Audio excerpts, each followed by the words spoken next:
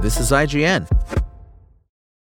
Say goodbye to your credit card rewards. Greedy corporate mega stores, led by Walmart and Target, are pushing for a law in Congress to take away your hard-earned cash back and travel points to line their pockets. The Durbin-Marshall credit card bill would enact harmful credit card routing mandates that would end credit card rewards as we know it. If you love your credit card rewards, tell your lawmakers, hands off my rewards. Tell them to oppose the Durbin-Marshall credit card bill. Will school be out forever after the end of Season 1? This is your IGN season finale review of Gen V by Matt Donato. The last few episodes of Gen V have been the proverbial calm before the storm of the Season 1 finale.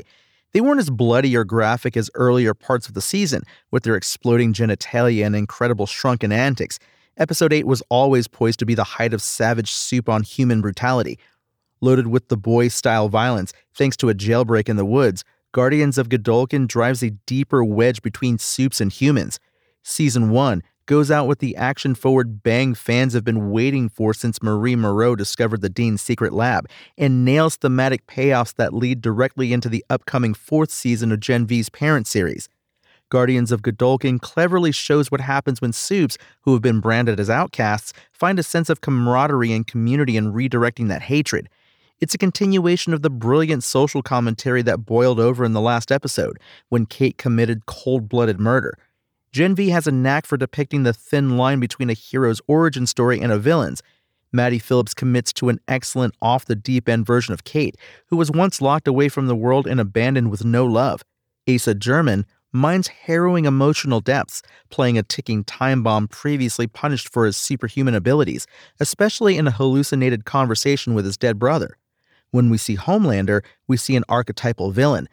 What Gen V does best in its finale is empathize with Sam and Kate, stewing in their complications rather than labeling them pure evil. Guardians of Godolkin firmly establishes Dr. Cardoza's soup-killing virus as an apocalyptic threat for the boys next season, but also ensures Gen V works as a standalone collegiate mystery with supercharged conflicts. The spectacle of campus-wide soup warfare highlights something that's always impressive about the boys in Gen V: special effects. Guardians of Godolkin melts faces, bursts outreached arms like water balloons, and cranks carnage to a maximum while tension mounts like so many discarded appendages. Season 1 goes out just like it starts, holding nothing back when it comes to visual depictions of limb-combusting bouts of superhero vengeance. Furious soup prisoners from the woods mercilessly attack adjunct professors for the crime of being human, seeking the potent bleakness in the biblical platitude an eye for an eye, and finding it under a pile of corpses. Guardians of Godolkin is the fireworks display we deserve from the end of Season 1. The all-American facade is stripped away, and Vought proves how powerless they are without Homelander to contain their trade secrets.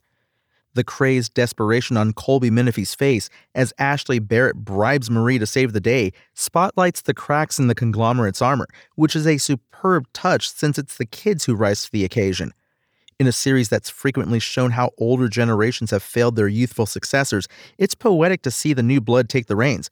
It may not end well, since Homelander's declaration of blame targets Marie and leads nicely into his tyrannical return to the boys, but the message is clear: the kids just might be alright after all.